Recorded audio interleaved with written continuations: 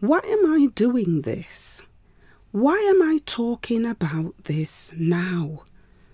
Well, I think it's time. I think it's time for us to think about what else we can be doing and where else we can think about going to see what else is out there for us.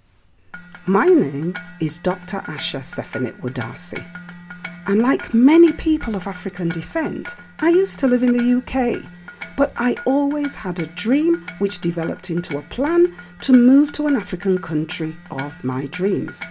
After travelling around several African countries on the African continent, I finally settled on Malawi, a small country the size of the UK, which is in the east side of the African continent. And I love it here. My podcast is about my life in Malawi, how I got here, how I'm managing to stay here, and some of the interesting things I get up to during my daily life. I also focus on helping you to break through with your own best life plans for living in your own hot country of your dreams, or just having the life you want. I also look at your money freedoms, your job freedoms, and many other things that can help you to get that best life. So stick with me as I take you through the Living Your Best Life in Africa experience. It's going to be a blast. Greetings, everyone. You're listening to the Living Your Best Life in Africa podcast, and this is episode 142. So as we move towards yet another financial crisis to hit the West in modern times, it should come as no surprise to you that more African descent people from Western countries are making the decision to leave Western shores and go see what life could be like living in an African country. So in this week's episode, I'm going to talk about the top 5 African countries our people are visiting and why.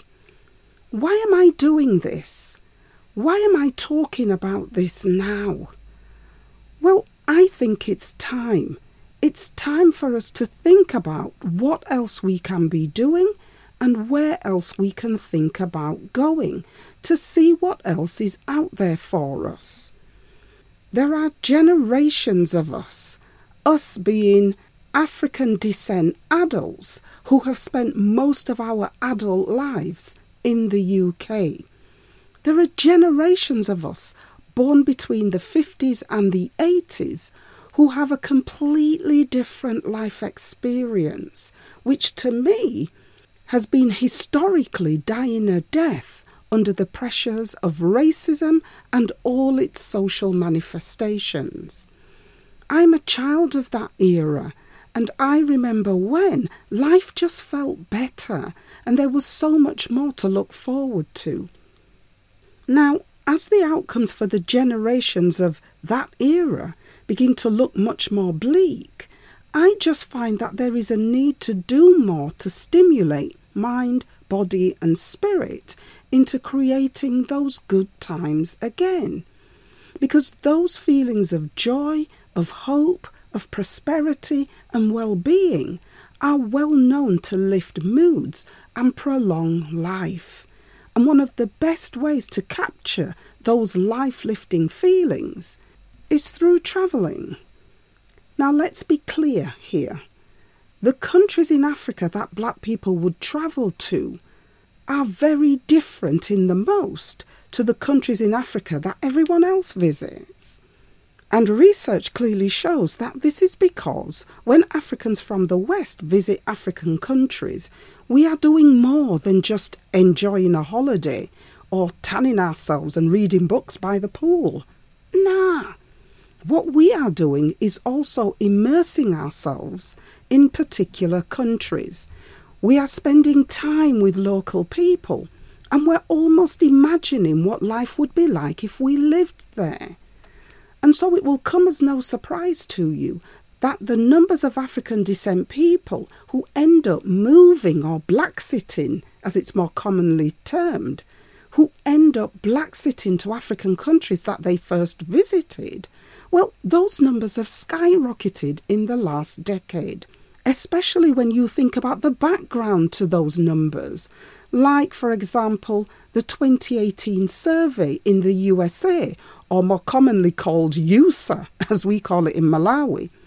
The survey that was done in USA showed that 35% of African Americans were thinking about moving abroad. But in the UK, there's nothing about black people leaving the UK, yet this is happening in greater numbers than ever before. Nothing about the increase in black tourism to African countries, and nothing about the huge numbers of black people from the UK who are now living double lives, spending parts of their time in African countries and visiting the UK during the warmer months, something which is not new. Our parents started this trend with Caribbean countries long before there ever was a Channel 4 Wanted Down Under series. It's just that nobody really cares about what black people are doing in the UK. And there's a whole argument around why that might be the case, which I might return to in a future episode. But clearly for our generation, there's nothing written. Nothing. When you look online, the web is dominated by negative stories about black people in the UK, like African and African Caribbean immigrants coming into the UK, like stories about HIV, as if we are the main carriers of HIV or the ones making the most drain on the National Health Service because of HIV, like where the most Africans and Caribbeans live in the UK, and the underhanded attempts to link this to crime and safety, and on it goes. Nothing else is out there, and it's a disgrace.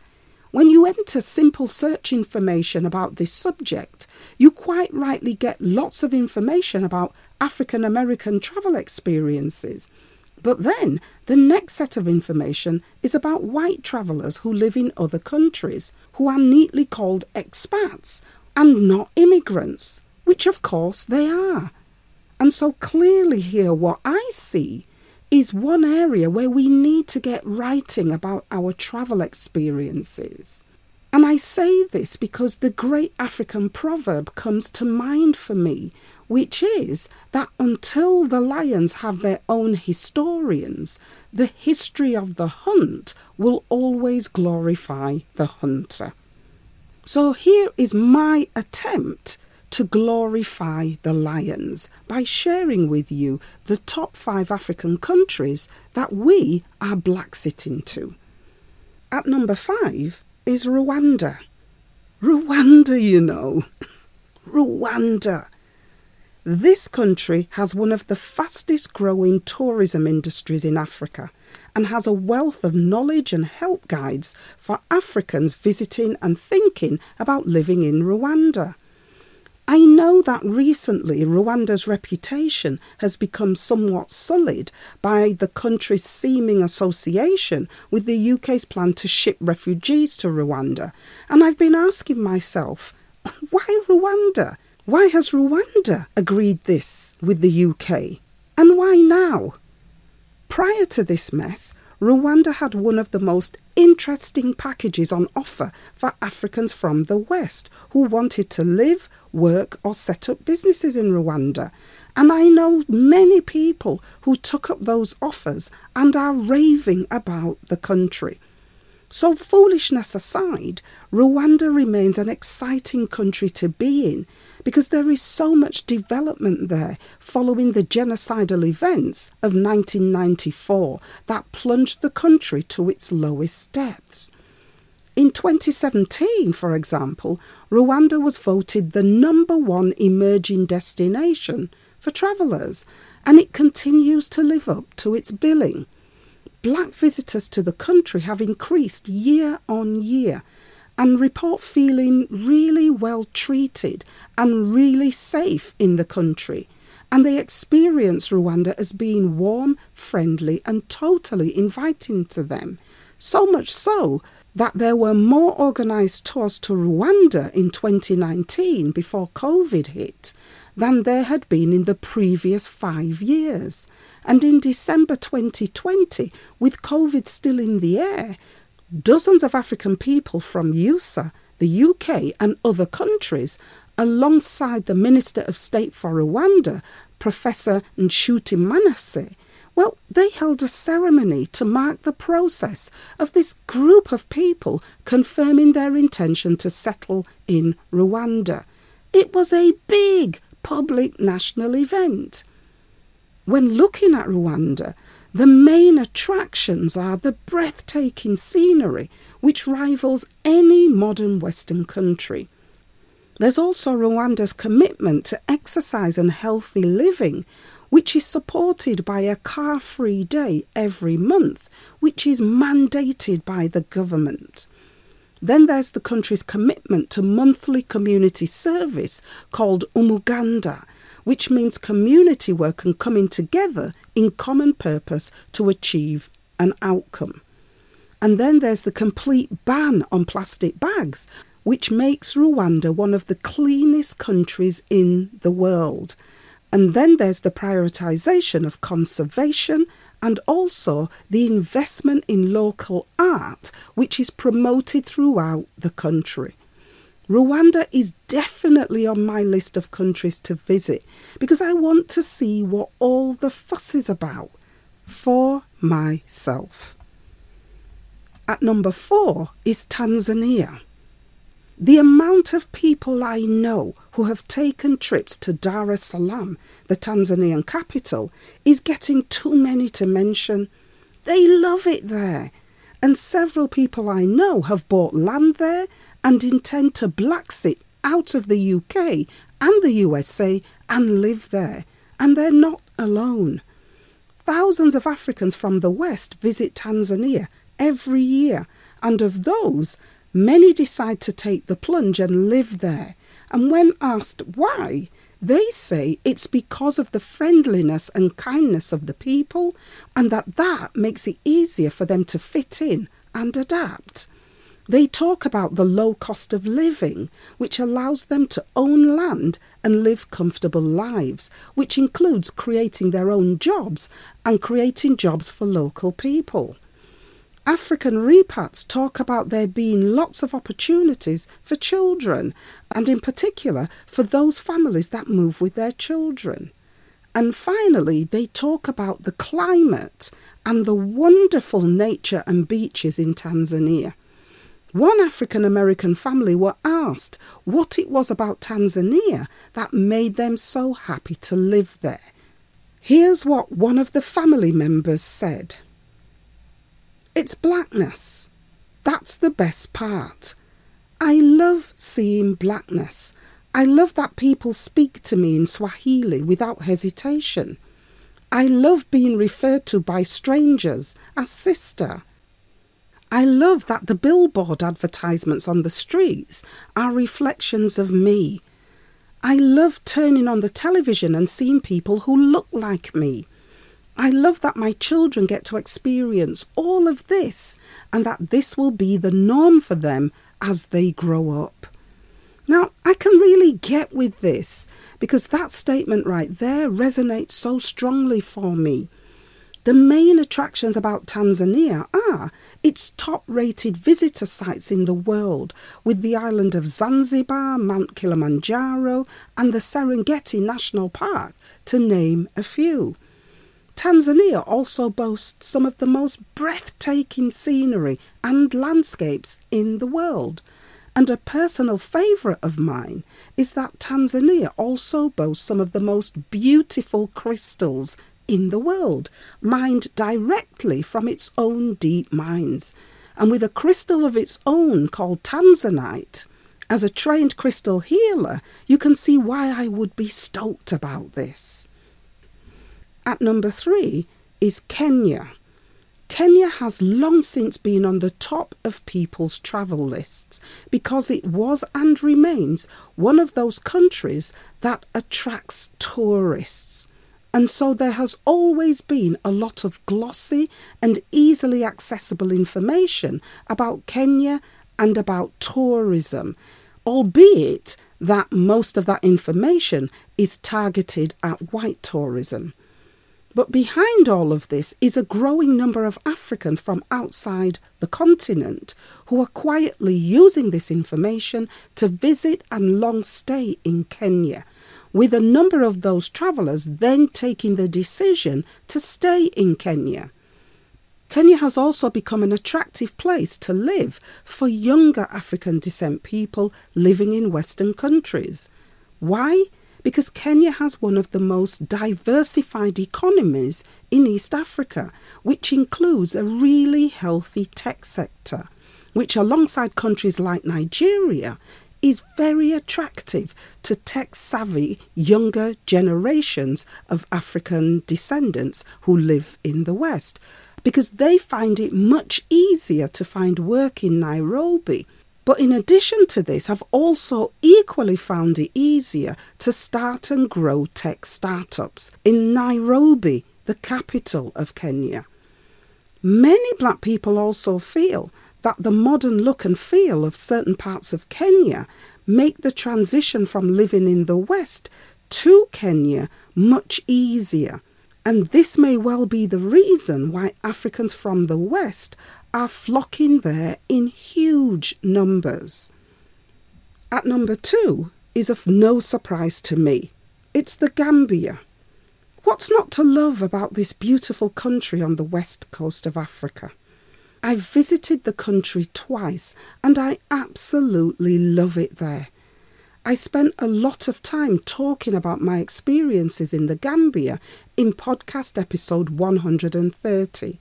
And I've put the link to that episode into the show notes for this episode to invite you to listen to the episode if you haven't already done so. I guarantee you will not be disappointed. The key things I learned about the Gambia is that it has one of the largest active African descent expat communities I have ever seen. And I say me because I've travelled to several African countries and I've researched a whole bunch of other countries. Having that expat community is just what you need when you are moving to a new country and starting a new life there.